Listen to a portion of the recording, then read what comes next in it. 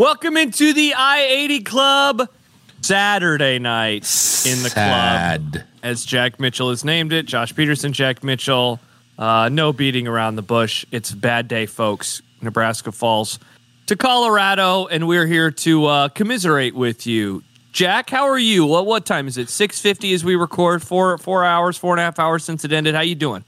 Because the oh shit moment came in the first half of the game, my grieving process is moved up actually a little bit, and I'm kind of like, I'm almost to Sunday morning already here. Oh, that's good. With my grieving process. The stages of grief. Yeah, I like, actually, and I can confirm now, we've asked this question a million times. Would it be better? Would you prefer that it just be a blowout or it be a close loss? I learned today, I 100% prefer a blowout. 100 in terms of my own emotional reaction. I would absolutely. I was checked down on that game in the end, and I had no problem just forgetting it. Well, not completely forgetting it, but just avoiding everything to do with it afterwards. And I watched college football all afternoon.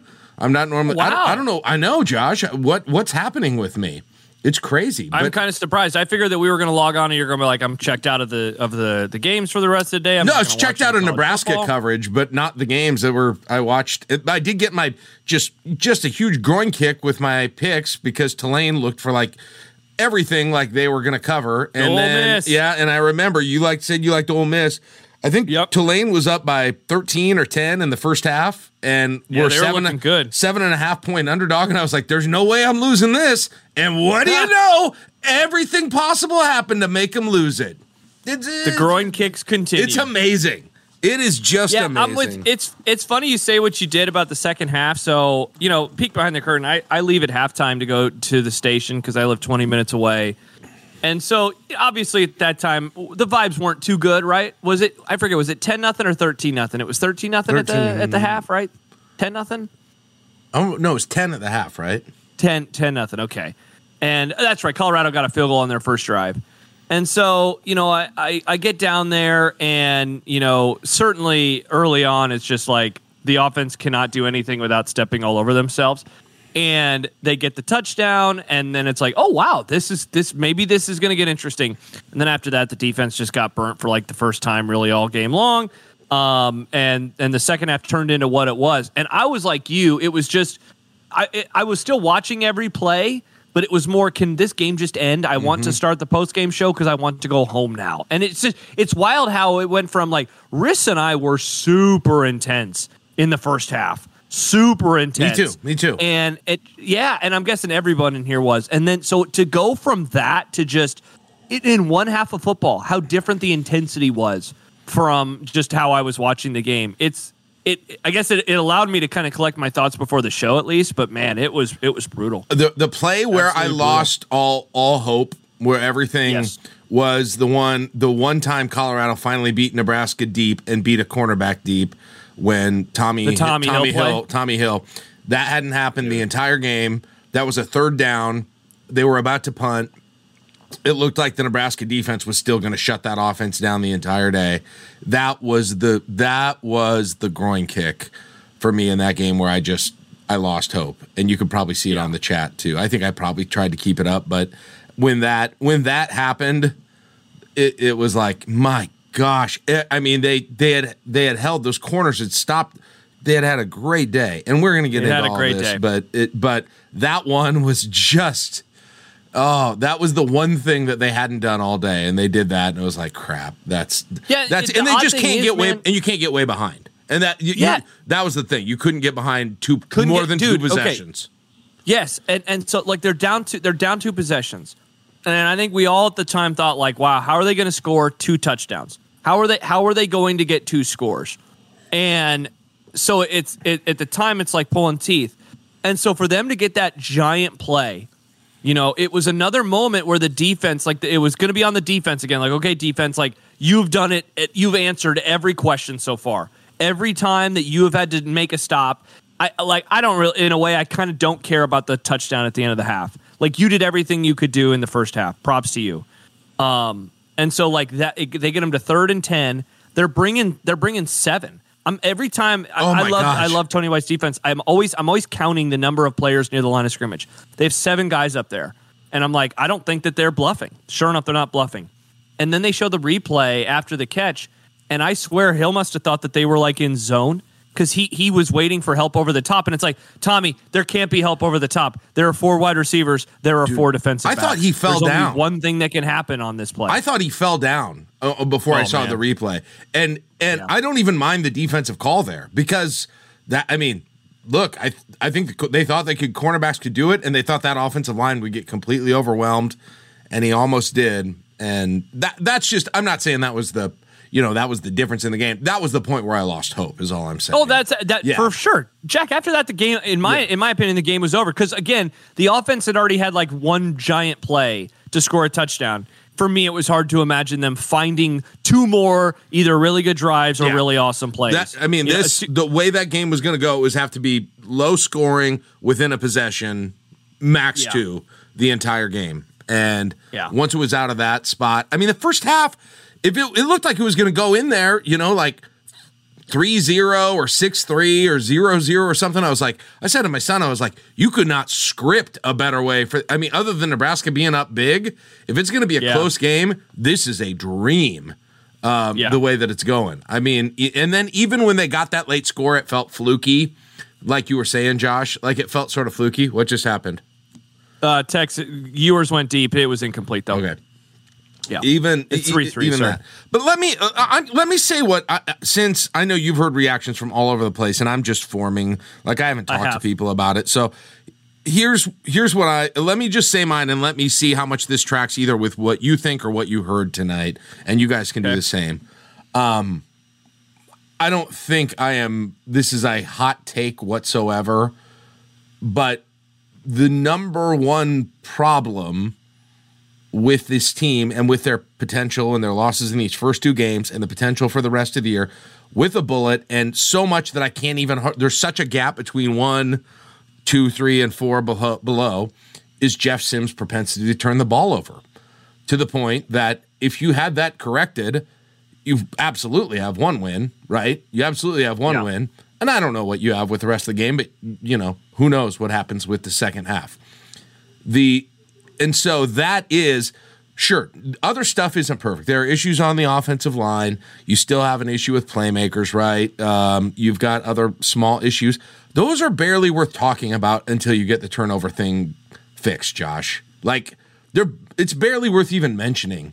How dynamic this offense is, what the play calling is. There are things you could talk about there, but those pale in comparison to the impact on the game these turnovers have. Not 1 turnover, not 2 turnovers, 3 or more turnovers in either in positions, and every one of them has been in positions where you're in a place about to do something good and it stops it, or you're so far back in your own territory that it sets up an easy score for the other team. And that's what it was. As Jordan says it, the dude can't even catch a snap. Jack, it today went so far beyond. I don't remember who it was on the show, maybe a caller or emailer or whatever, but someone said it goes beyond being turnover prone. Like that. Oh, it's Josh, and I don't know if Josh is hanging out with us tonight, but it looks like he's not. Like that went beyond turnover prone. Turnover prone is making mistakes. I would say last week, Jack, he was turnover prone. Today was not turnover prone. Today was basic, normal mistakes. Jack, snap issues, like what are we talking about? Like catching shotgun snaps. The stuff, I don't know what was more infuriating, the shotgun snaps that he dropped or the ones that were bouncing off of his players in motion. Talk about like someone called in and was like, yeah, that's freshman level mistakes. And I said, yeah, in high school. Like we're not even talking about freshman in college type stuff. Also, Texas just scored. Like, what are we talking about there? So, like that for me is, I just don't know what to do with that, because I don't think that the backups are that good. I'll be honest. So, like, I know that everyone wants to bench him, and like that's fine. I'm not going to get mad if that's your opinion. On the other hand, I'm like also afraid that the offense will somehow get worse. Like maybe they're not making the basic mistakes, but they're worse in the long run. But then on the other hand, Jack, like if you're executing against the basic stuff, then maybe that's it still feels better. Even it, like I get why it feels better to people.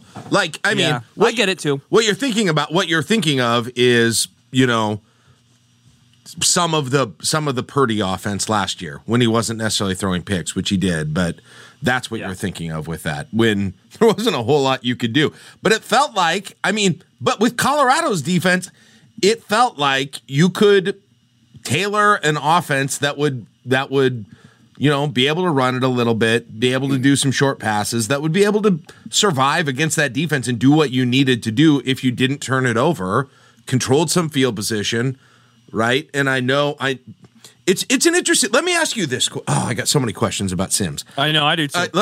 Let's start with the smaller question first, Josh. Like, seriously, I know everybody's furious at Matt Rule for not taking him out. Okay, Matt Rule isn't going to. I don't think he is going to leave him in if he thinks it's the worst decision. Okay, he doesn't want to lose this game. What do you think deep down, what is your best guess at what he's thinking when he sticks with him? In terms of why he leaves him on the field? Yeah, is it, I mean, it could be a few things. It could be that the backups are that. Two things. Okay, go ahead, yeah. That's the first one. I know people don't like it, but I really think that says a lot.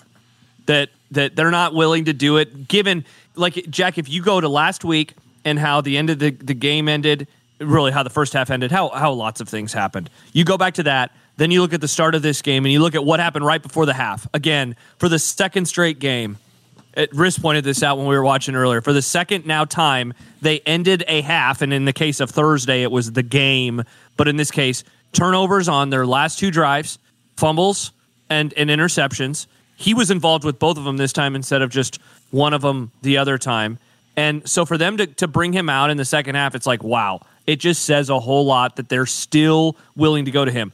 The other is, I guess I look at the touchdown run and I say that's like what they're hoping for. Like his ceiling, they must just view his ceiling as so high, even though his floor, I feel like we have seen his floor now, and his floor is so low. He is a high-rise building, man. Basement and you know, how many floors is it? Is that what it is? Do you think it's running? Or do you think there's something about his passing game that is part of that ceiling for them too? Now I think it's running. I think he looks like scared when he drops back. Like his throwing motion, I feel like it looked worse at the end of this game.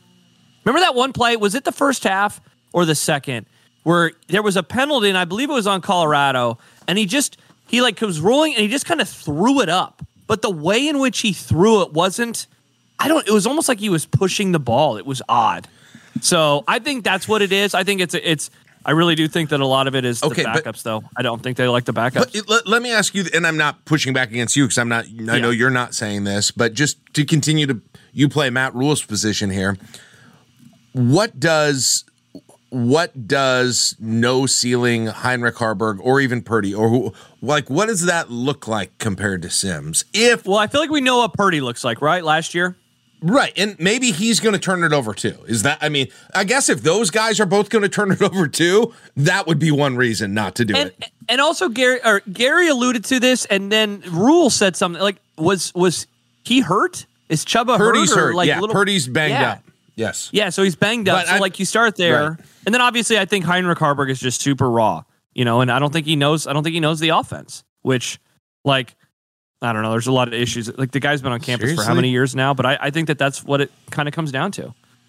Wow. Chuba Purdy. Again, the only scenario I can see where that really makes sense, given how bad it got, is if they're going to be, you know, it's going to be the same result with turnovers. So at least with Sims, you still get the turnover risk, but at least you have the ceiling, right? Because to me, the most important thing, the ceiling is not important. Lowering the floor is the important thing right now, in my opinion. With you mean raising the floor? Right. Yes. Sorry. Lowering the floor. Yeah. Don't worry. He'll keep lowering the floor. Like Michael Jordan said, the ceiling is the floor. No, I'm sorry. Yeah, you're right. The basement is the floor. More important than raising the ceiling is raising the floor right now. And what I mean by that very simply is just cut down from 3 turnovers to maybe 1 turnover a game. Yeah. If you could do that, says the floor is lava.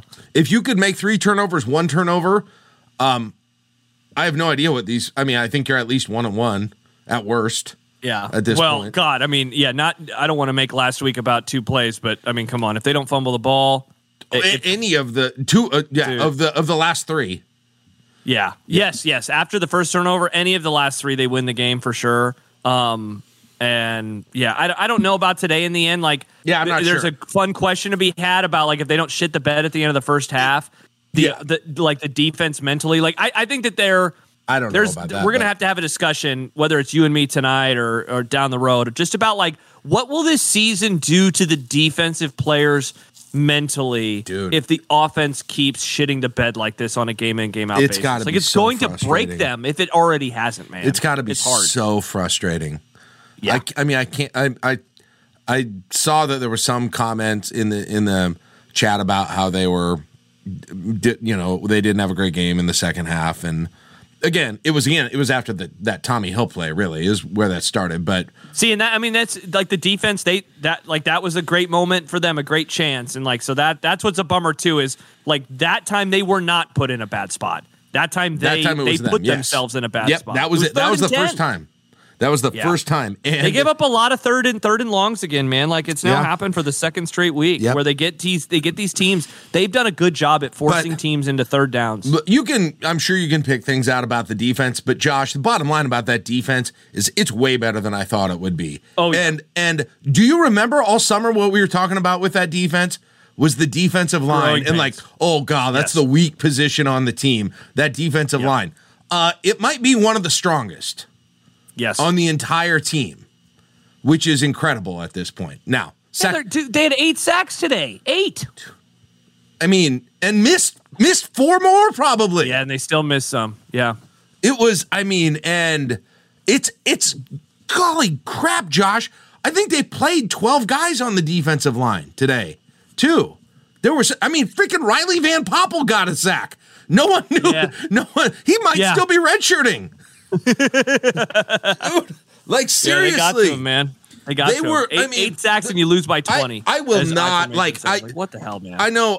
Like, I know some people in the channels were getting down on the defense. Man, that defense, whatever. They're not perfect, but they are so far above what we could have expected for them through 2 games. To the point that I think from now on, what this season is your 2009 Nebraska football hopes, where you let the defense win you the game. That's it. You guess what? Congratulations, Nebraska. You finally graduated in the final year of it to the Big Ten West. Enjoy. You are now a Big Ten West team officially. Yeah, that's what they are. They're a Big Ten West team, finally. Games are going to be ugly as hell. Okay, so I'm happy you said that because it leads into the question that I wanted to ask you. I asked this of someone earlier. Actually, Riss and I were talking about it too right before we were eating dinner. So I texted someone. I said, "What records are realistically on the table?" I was very surprised when this person responded.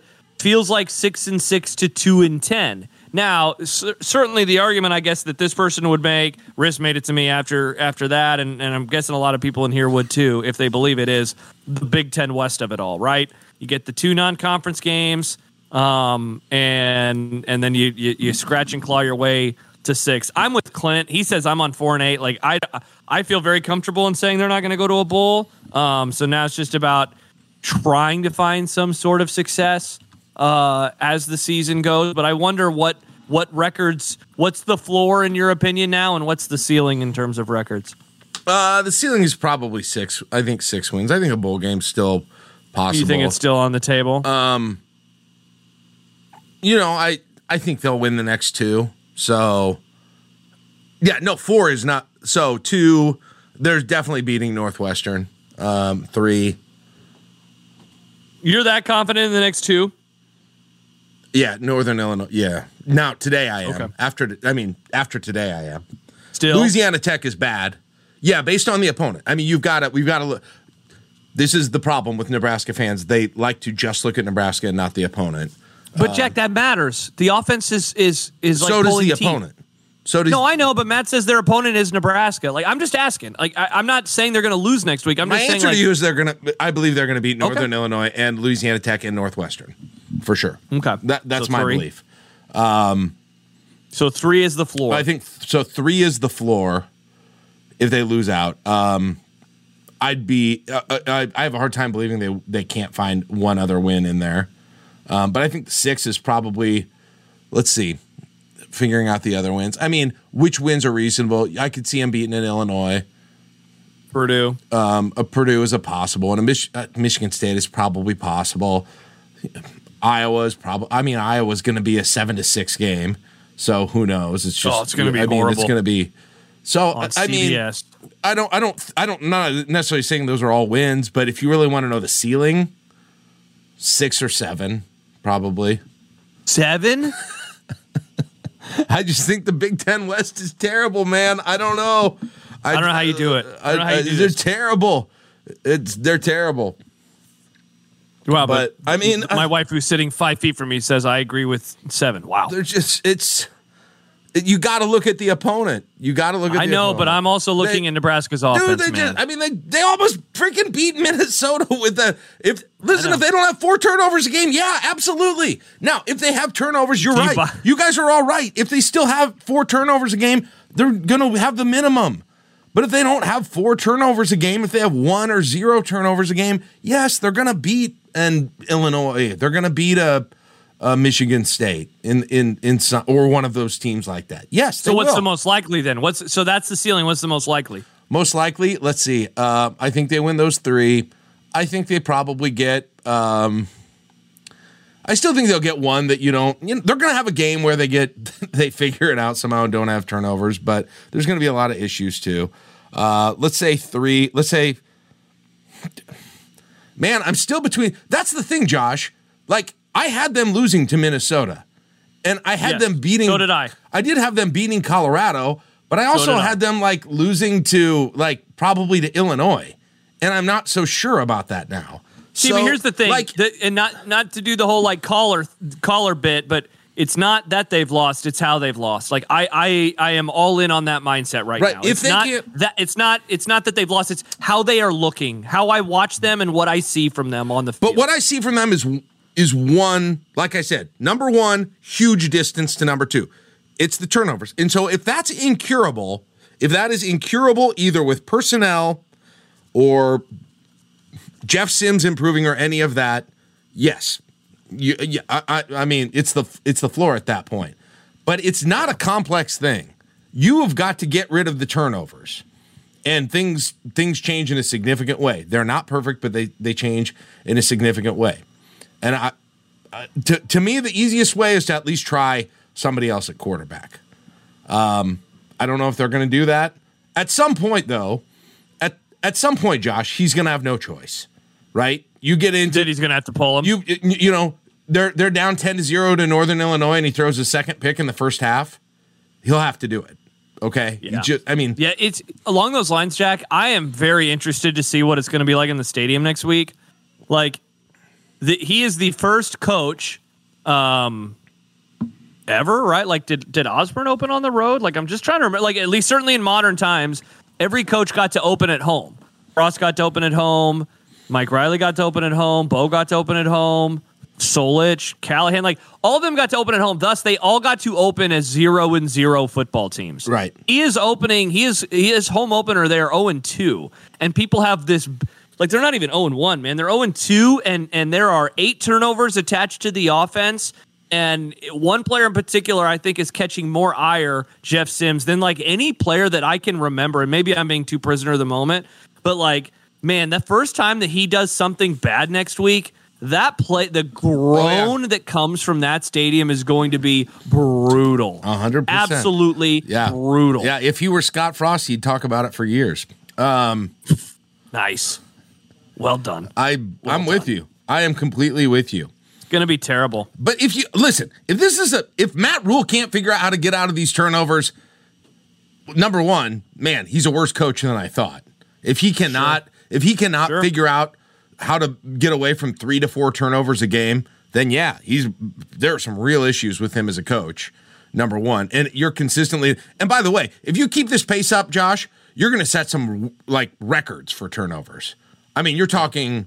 Oh yeah, this isn't sustainable. 4 times 12 is 48. Like that is an insane amount. That's all I'm saying. Is like there's no way this keeps. He's not going to end up with 30 interceptions because he's either going to be benched or it's just not going to happen like that at some point. Yeah. Jake says, how much is Rule to blame? That's kind of like the question underneath this whole game, right? This whole day. That is a great transition question. Yeah. That is a great transition question, because I've got to ask you this next question, Josh. Same question. You're ignoring Jake's question. No, it's related to that. I'm not ignoring Jake's question. I'm asking another question to you to get to the answer of Jake's question. Matt Rule is obviously, again, going to make the best decisions that he thinks are going to help Nebraska win. Why the confidence in Jeff Sims when he decided to make him the guy and the only guy? Knowing what his quarterback room was, knowing that I think he had Casey Thompson here if he wanted him. And I still think I still don't know this for sure, but I still think there's a chance he could have had him here as a backup. I don't know that for sure. Or at least as a quarterback battle in the fall, which, Josh, holy hell did I say that a lot this offseason, where I was like, don't give anyone the starting spot. Your number one goal is to keep both of them here. I said it a million times. Keep both of them here. Sell it to them that it's a competition in the fall. Let them go throughout the fall. One of them's either going to get hurt or you're going to bench one of them within a few games. It's going to happen, and the other one's going to get their shot. And they didn't. Why did he go all in on Jeff Sims? What in the hell did he see? Did you have any idea? I mean, because look, all I can go off of in like this discussion is kind of like what I've been told, and like I have been told that they did try to keep Casey, that also Casey didn't buy that he was going to get a fair shake. So like I kind of start there. He would have, which is I kept saying he would have ended up probably. I know. I'm not disagreeing with you. I'm just yelling. Like, that's what I was told. Like, I'm yelling Casey at wasn't going to be able to throw Jack until like July. So it's how would he have done? Like there's a part of me like. Last week, I watched last week, and I was like, man, no way that Casey makes this offense better because they couldn't really run the ball well, and the receivers were garbage. You watch today, and again, I still don't know if I feel like they would win, but, look, having a quarterback that can catch the snap would go a long way. So it's like, again, I don't want to keep harping on just like the most basic mistakes, but that is what is going to make this really, really, really tough to talk about, because it's not turnover prone. It's not mistakes. It is backbreaking normal football actions that you are supposed to do on the field. Like, period, end of story. And that's why, again, talking about Harburg or Chuba, like it's why that's going to be a thing that people do all week long, because the comeback will always be, Jack, will be, you're telling me he can't catch a snap? And it's like, Uncle, you're right. Uncle, why can't he catch a snap? You're telling me that he can't wait until the receiver is in motion by the center to snap the football? Like, it's hard to argue with that. And I'm just trying to see. We all, when Rule went all in on Sims, and we heard Sims was coming, right? We saw his numbers at Georgia Tech. We saw that there were turnover concerns, but if you just looked at the numbers, it looked like they had gotten better, but still there were turnover concerns, right? You heard that he had a good arm. You heard that he projected to the NFL. None of us, I don't think, knew if we totally believed it ever, right? Is that I never did. I didn't rule it out. Like, I sort of trusted Rule on this thing, and there were also a few people that seemed to be saying the same thing independently. But I never like completely trusted it I was like, I'm going to have to see before I big. That's what we said that a bunch this summer. Like, we were really fascinated with what we were going to see from him because we didn't know. We weren't confident in that. But Rule was confident as hell in it because he went all in. He pushed all his chips onto this dude. And I'm sure he had probably could have went other directions in the transfer portal if he wanted to. But he went all in with this dude. Like, why? I don't know. I don't get it, man. How could you make that big of a mistake? Record. He's making basic mistakes. He's making basic mistakes, Like, that's the really frustrating part. It's not even like they need better receivers, right? They need better offensive linemen. They need better everything. But if a guy can't catch snaps, and like there's a part of me, Jack, that really does wonder, and I mean, I guess this gives credence to just bench him, but like, how broken is this guy right now? How broken is he after what's happened in such a short amount of time? Like, I feel like that's a very real concern to have with this guy. And so if the answer to that is very, then it's like, well, maybe you have to move on then. And I say that as someone who knows that the options behind him are not very good.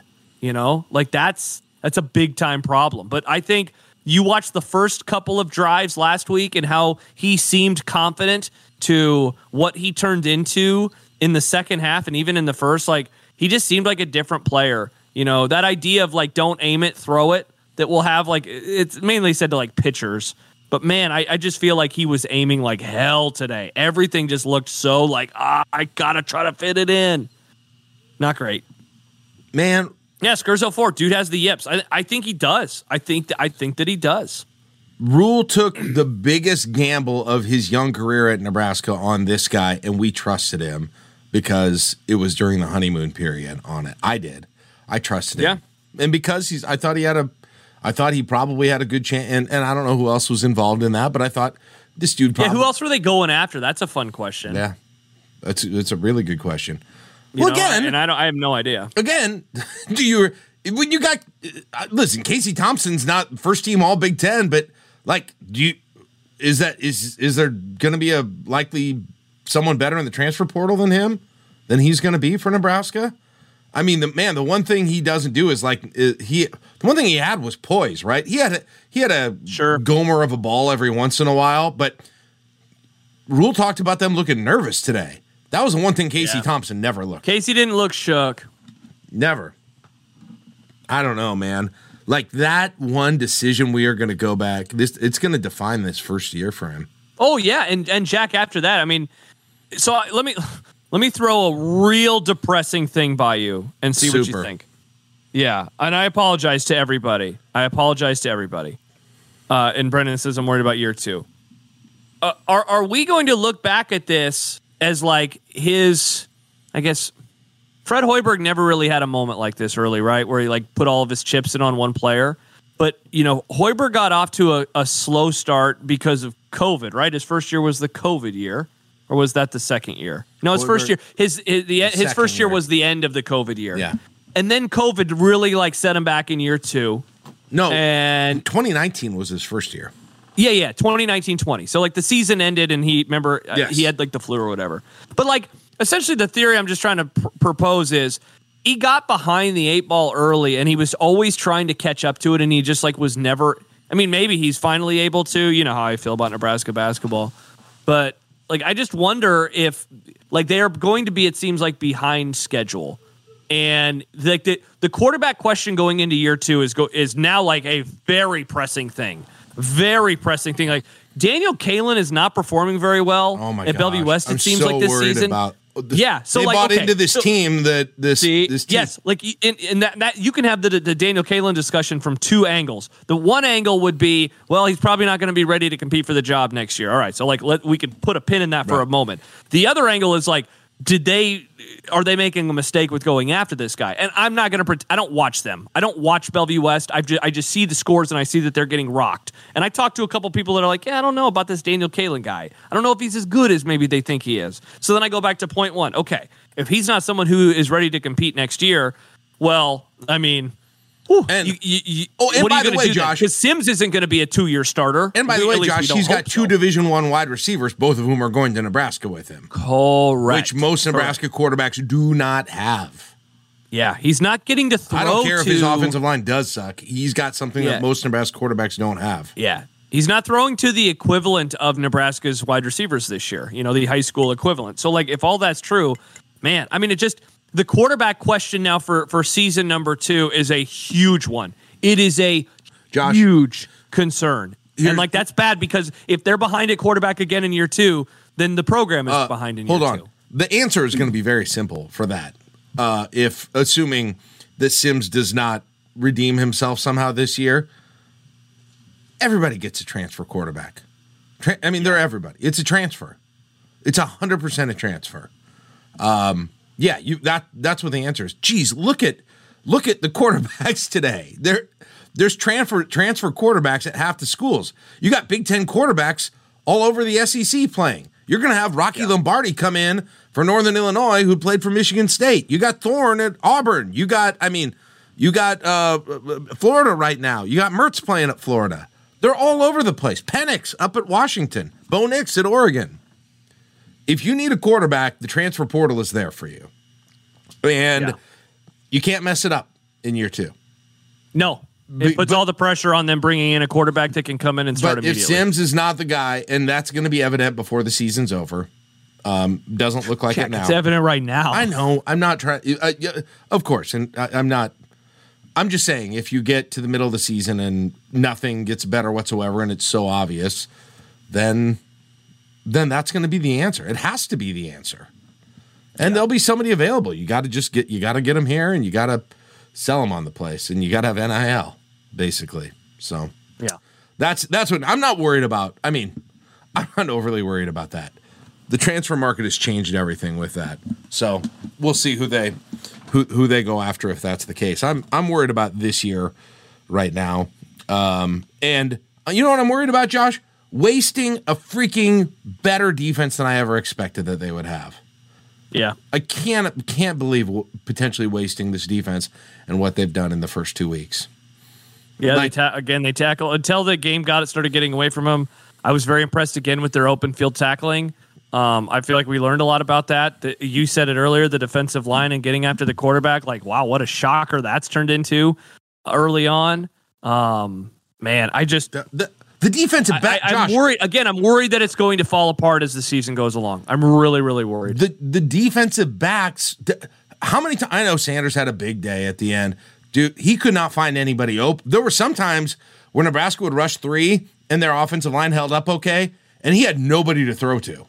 He had nobody to throw to in that group. Now, that didn't happen throughout later in the show, but, I mean, man, we saw Newsome go head-to-head with Travis Hunter and win the battle multiple times. Dude, they were dumb. Like, every time that there was one of the sacks or that he had to throw it away, Joel, in a rare instance, couldn't stop gushing about it. Oh, my gosh, another coverage sack. That's all the defensive backs. They were doing such a good job. That's the thing, Josh. God, it kills me.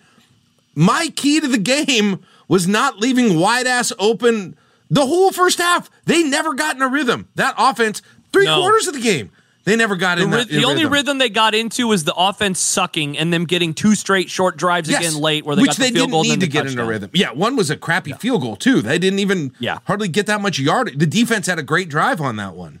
They had a great stop. They never got in a rhythm. I thought that was the key to the entire game. I didn't freaking factor in 3 turnovers in the game. I didn't. And so, again, when I say there's one problem that rises so far above the rest of them, it's hardly even worth discussing the rest of them right now. That's why I say that.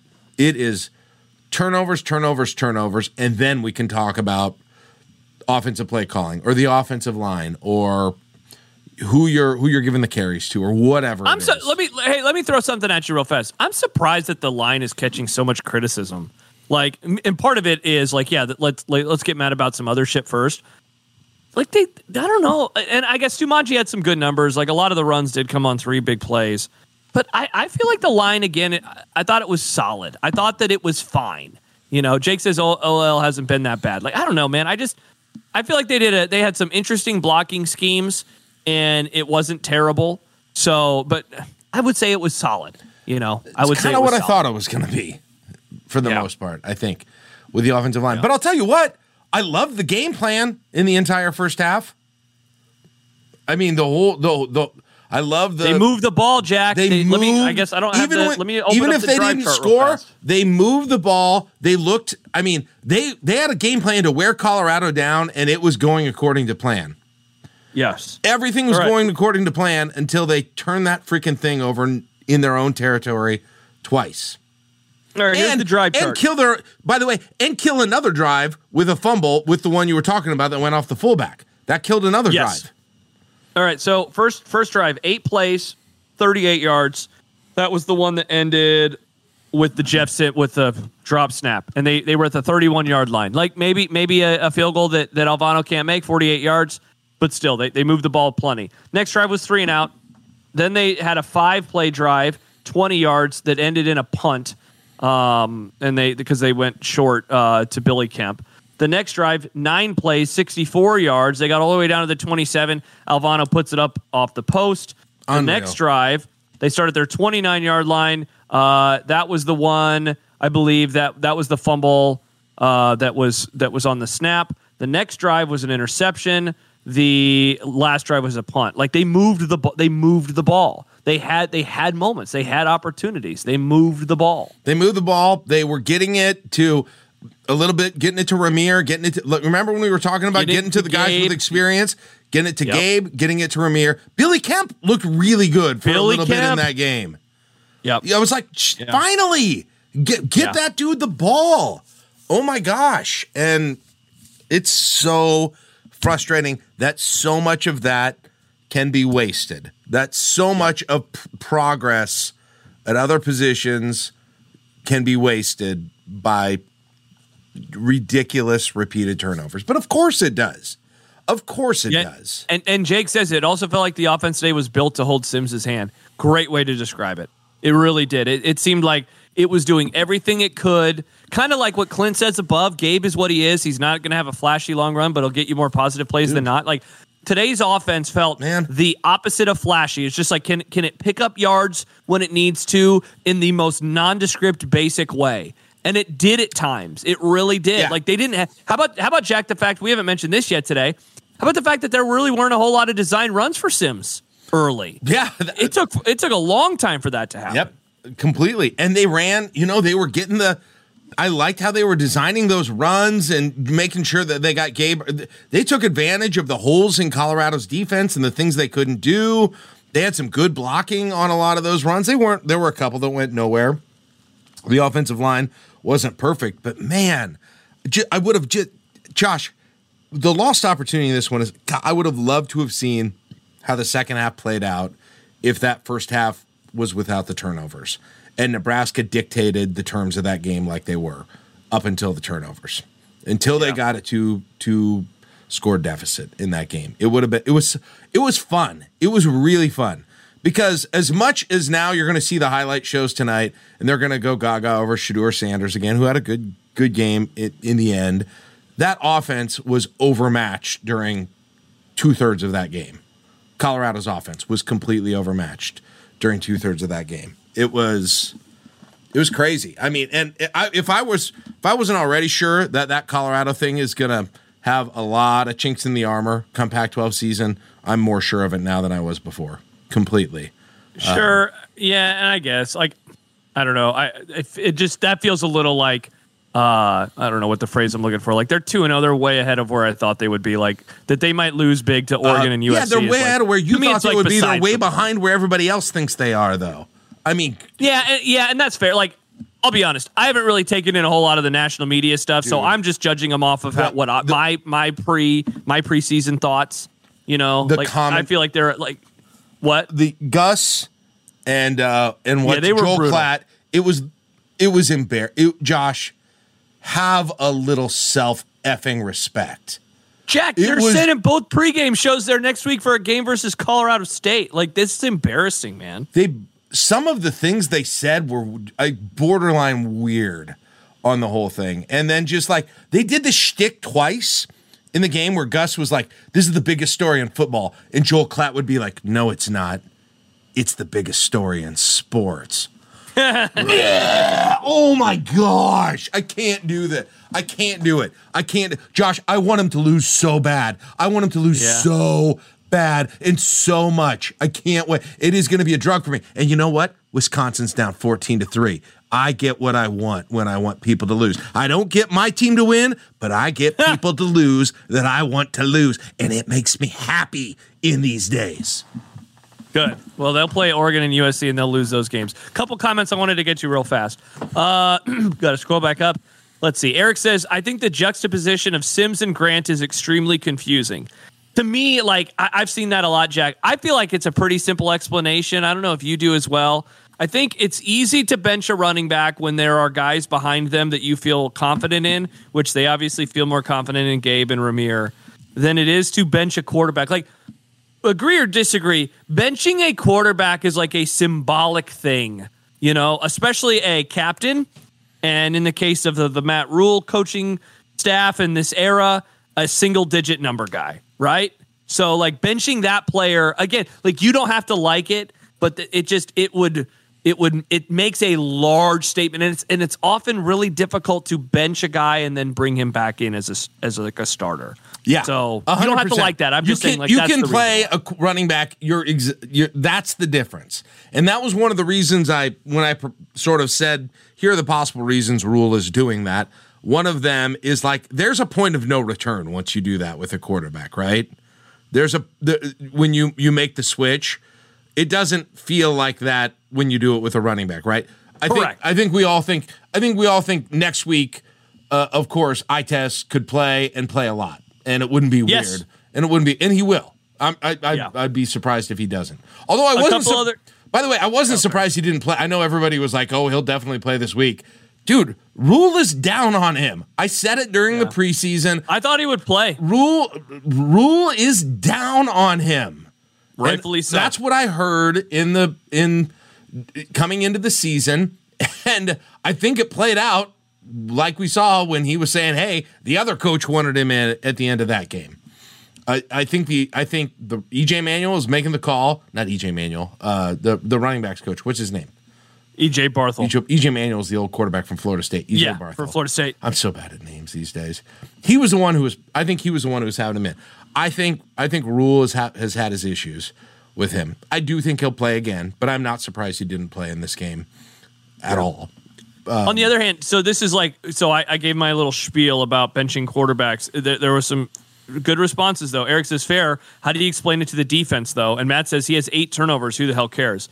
Hard to argue with both of those points, right? Like, I don't know what you tell the defense. Again, they're working their ass off, and they were put in a shitload of awful positions in the first half, and they responded well to darn near all of them. I don't know what you tell those guys. It's hard. I don't. Yep. I think those things play in. I asked you the question earlier, why don't you do it? And you went to the backups, and I don't think that's wrong either, and what that they don't have the ceiling and they may have the same turnover situation. But there's also a level of gravity of making that move and basically creating this being a thing then for the rest of the year. You hope if you're a coach that he does what he did and he went for that big run and scored, and then all of a sudden everyone's like, oh yeah, we got to have this guy in, because he doesn't want to deal with, is it this guy or is it this guy the rest of the year? And I mean, I honestly think that factors into the whole thing. Like, do you want to deal with an ongoing quarterback controversy for an entire year? And can you get out of it if this guy does what you think he can do in the second half? It's not sustainable. It's not something that the team could handle on a week-to-week basis. I think that's if we're debating Jack that if he should be benched all year long, it means that, I mean, first of all, it means that he's playing like shit. Right. And so, like, you kind of start there. Second of all, it's just not healthy. Right. It's not healthy. So yeah, and again, I'm not defending that right now. I think he should make the change. I don't think it could be again, and I haven't seen Harburger practice, so I don't know. But I'm a little surprised given how much freaking praise they rolled up on that guy. Plus he could run. So I mean, Jack, two things. They gave praise. They gave a shitload of praise to Jeff Sims. Also, Jeff Sims can run. So, like, you know, Harburg. They woefully were wrong about Sims. So who's to say that they wouldn't be woefully wrong on Harburg? No, all I'm saying though is if he can run, cool. But like, can he throw? Yeah, but if part of the reason you're keeping Sims in is because he can run, and I'm sure he's a better runner than Harburg is, but like, it's not like you lose that mobility with Harburg. If neither of them can pass with throwing it. Look, here's the thing: can Harburg catch a snap? All right, if he can, then let's have a different. I mean, at some point it gets to that, doesn't it? Yeah, it really does. I mean, at some point it really. Or if Harburg just understands, hey, I got to be incredibly careful. What's happening? Oh my gosh! Texas should have picked off Bama, and instead Alabama scored, and it's going to be 13-10 at the half. Damn it! Oh, brutal. Dude, they also could have gotten him for a sack too. The things I'm seeing about this Washington State-Wisconsin game are. This is gonna sound weird. I'm gonna go to bed happy tonight. I am gonna go to bed happy tonight. Legal man downfield. Let's go! Oh man! Take that, Bama. For Texas, you're the worst. Oh, stop. Screenshot that. Someone. Terrible. Embarrassing. Hey, man, my bid all offseason was that Bama was going to lose 3 games, so this is a big part of it. Maybe I don't think I can do this if Texas is a top 5 team. Oh, don't worry. They'll shit the bed. I'll tell you this, though. The one thing I learned about Texas when I watched that Rice game, which there was not much to learn from it, and Rice's offensive line was probably terrible. They've got one of the meanest looking front 7 I've ever seen in college football. Texas does. They looked good against Texas last week. Their D-line against Rice. Yeah. Absolutely. Yeah. Absolutely. Real quick, so we got the Wisconsin thing. Iowa does end up beating Iowa State. Sad. It was exactly what you would. I saw a picture of our former president there. We're sticking to sports, but I'm just saying I saw a picture of him. One of Iowa got 1 touchdown, and then they also got a pick 6. So which counts for Brian. Brian gets that. Counts. Their defense looked good, but Iowa State did look like they have a shot at making a late comeback. So I mean, Iowa's Iowa. They still are. They got a better passing quarterback. Otherwise, it's pretty much Iowa for the most part. Wisconsin, obviously, I was balls on accurate about, so we've got that. Purdue, last I saw, was 17-17. That game was in an insane rain delay, right? It was kicked off the same time the Nebraska game did. Gross. Purdue went down and scored, and then they had a weather delay. They started it, I think they're in the third quarter now, maybe. I'm not sure. I haven't had a chance to check. But that was 17-17 against Virginia Tech. Illinois, of course, lost last night. Michigan State was beating Richmond. Michigan beat UNLV, blah, blah, blah. Ohio State beat Youngstown State. I'm trying to think if there were any other interesting outcomes. Is Maryland still down? Is that still a thing? Minnesota's struggling early. That's the most predictable thing ever. That loss is going to look worse and worse as the season goes on. I'll tell you that right now. Yes, it is. That's definitely going to be. But I think the Colorado one will too. So. Oh, how about Miami, kind of dominating Texas A&M today? Yeah. How about that? I had that one. Man. In my picks. Tennessee's only up 23-12 against Austin Peay. Jeez. What a weird score. Yeah. Yeah, I just turned it to the Charlotte-Maryland game. As Mike and Cheyenne point out, Maryland down 14-3. Yeah, there's 7.5 left in the second quarter right now. Wow. Nice. What the hell? I got Maryland in one of my parlays. That sucks. I liked that one. Oregon's up 15-13 on Texas Tech right now. First half's almost over. I got Texas Tech in one too. Maybe the same one. All right. Well, what's this week going to be like? So Northern Illinois coming in. They lost to Southern. Hell. They beat Boston College on the road and then lost to Southern Illinois. Who, I don't know, is Southern Illinois a good? Any of you follow FCS? Is Southern Illinois ranked or a good FCS school? I actually don't Corny does. I don't think Corny's hanging out with us tonight, though. Okay, yeah. So somebody pull up the rankings or something and let me know if Southern Illinois sounds like a good team, but it's hard to tell. Jack, if you're not North Dakota or South Dakota. Preview of the week from me. I pissed off people something fierce today when yet again I said, and it's always funny, you have your regular radio audience on like a Monday to Friday, 2 to 6, right? They just kind of, they listen because they kind of get the show. And then every now and then I'm doing a show on Overreaction and Gary is there. And so it's like entirely different audiences. And so I said something I've said many times last week, and that's Nebraska's fan base has been very soft and the reaction to everything. And man, the responses that we got, like there's this one guy, and Dion it's odd. Dion's in there like every day. He's fire Gary and Josh. The media pumped us up too much in the offseason. It's gonna suck. Yeah, it's gonna suck. I'm happy. Look, silver lining of next week, I don't have to do Overreaction after the 6 o'clock or 7 o'clock game against Northern Illinois. I can go to bed. So yeah, that's what we have. It's gonna be a long week. Come to the champagne room before bed. That's what you can do. I'm going to sleep. Sad, very sad. Yeah. Clint says, "Who's next week?" I think it's John and someone. I'm not for sure though, Clint. I'm not for sure. Eric says, "Josh, keep it up. You speak for the reasonable fans." Thanks, man. I appreciate that. Today was Oklahoma's only up 14-11 to SMU. Josh, we pointed out that game. Let's go SMU. I got that in my pickup. We were talking about that game being a good game today. Yes, we did. That's on ESPN Plus. Okay, Southern Illinois is 24 in FCS. So what was that? Southern Illinois is 24th in FCS. Oh, good loss. You lost to a ranked team. Good loss. But they beat a Power 5 team in Boston College. So Yeah. I don't know what to make of them. Who knows? Nebraska needs to. Yeah. Oh yeah. Dude, they need to win. What do you think? What do you got for the line in that game? 7. Oh, give me Nebraska on that. Give me Nebraska. Let's roll. Easy money. I'm guessing that's my guess. I don't know, 7 to 10 points somewhere in there, probably, right? 12. Maybe more, maybe 14. 12. I formation, Huskers -8. 8. I don't know. Maybe it's out already. I'm not sure. But no, I don't think so. I'll go check real fast before we say goodbye. Oregon up 18-13. All right, so what's our plan for next week? Were we going to do? I know we had some talks about that for game. Sure. Yeah, I would do the. Yeah, if you want to do I think I could do my son's working the game now that he's like super tight. Oh, yeah, I forgot to tell you, Jack, I got an email yesterday because I subscribe to the Husker Media stuff, like you do, and it was Husker Golf, Johnny Leesfeld. Yep. I was like, let's go, Johnny. Yep. He's been working. That's awesome. He's at our house tonight. He's been working on. They're in a weather delay in Knoxville right now, and so he's like waiting for it to end and trying to get the press release out tonight. But like they gave him, he's like into like his 3rd week of college, and he's writing like web That's stories awesome. and So is he the golf SID? Well, not the SI, not the. He's a student, basically the student. I'm gonna email him. Hey, I want to set up an interview with a golfer. Get a golfer on the grub, dude. Get a golfer on the show. You guys should. That'd be some good really fall content. Bring one on every time and like ask about tips and like. That's a good idea. That'd actually be a good segment. Get a little sponsor for that thing. Yeah. That's a good Johnny idea. Can make sure, and you can have Johnny do the thing every time where he gets him on his cell phone and clicks him over to you. I'm handing you off. Here's Bob. Every time I can call him. Every time I have a Nebraska basketball coach, that's what they do.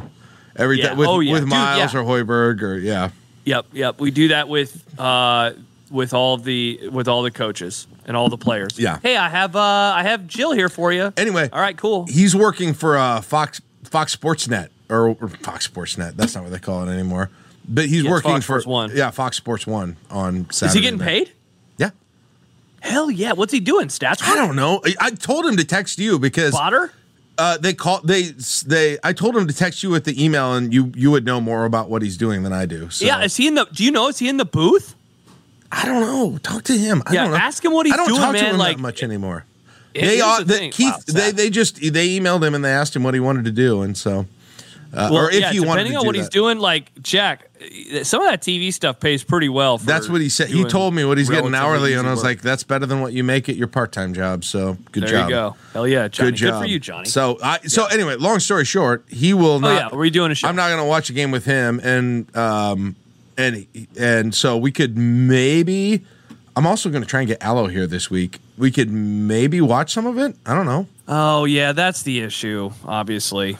I have an email. I think Allo's going to be here this week, but maybe. Okay. But all right, TBA on that. Yeah, let's not make any TBA. We'll do Wednesday. Do we have a board meeting on Monday? No. That's next Monday. Okay. No, it's the Monday after. Oh, it's like the last. I don't know why I thought we that. We got time. Oh, that golf shirt is sweet. I should get him one of those. That's badass. I should get him one of those for Christmas. That'd be cool. Oh, that'd be fun. That would be good. All right, we're just bantering now, so that means it's time to go. Hey, Let's if you're listening and you're not a patron, patreon.com/ID Club. Come join the fun. We're really happy right now. But hey, at the very least, it's like therapy. That'll be nice. You can sit on the couch. It's like therapy. And you don't have to hear idiot callers, which, by the way, I don't know why all these radio shows put on idiot callers when you just want to hear the host talk. So that's good. I'm not going to say anything. I love the most important voice of all.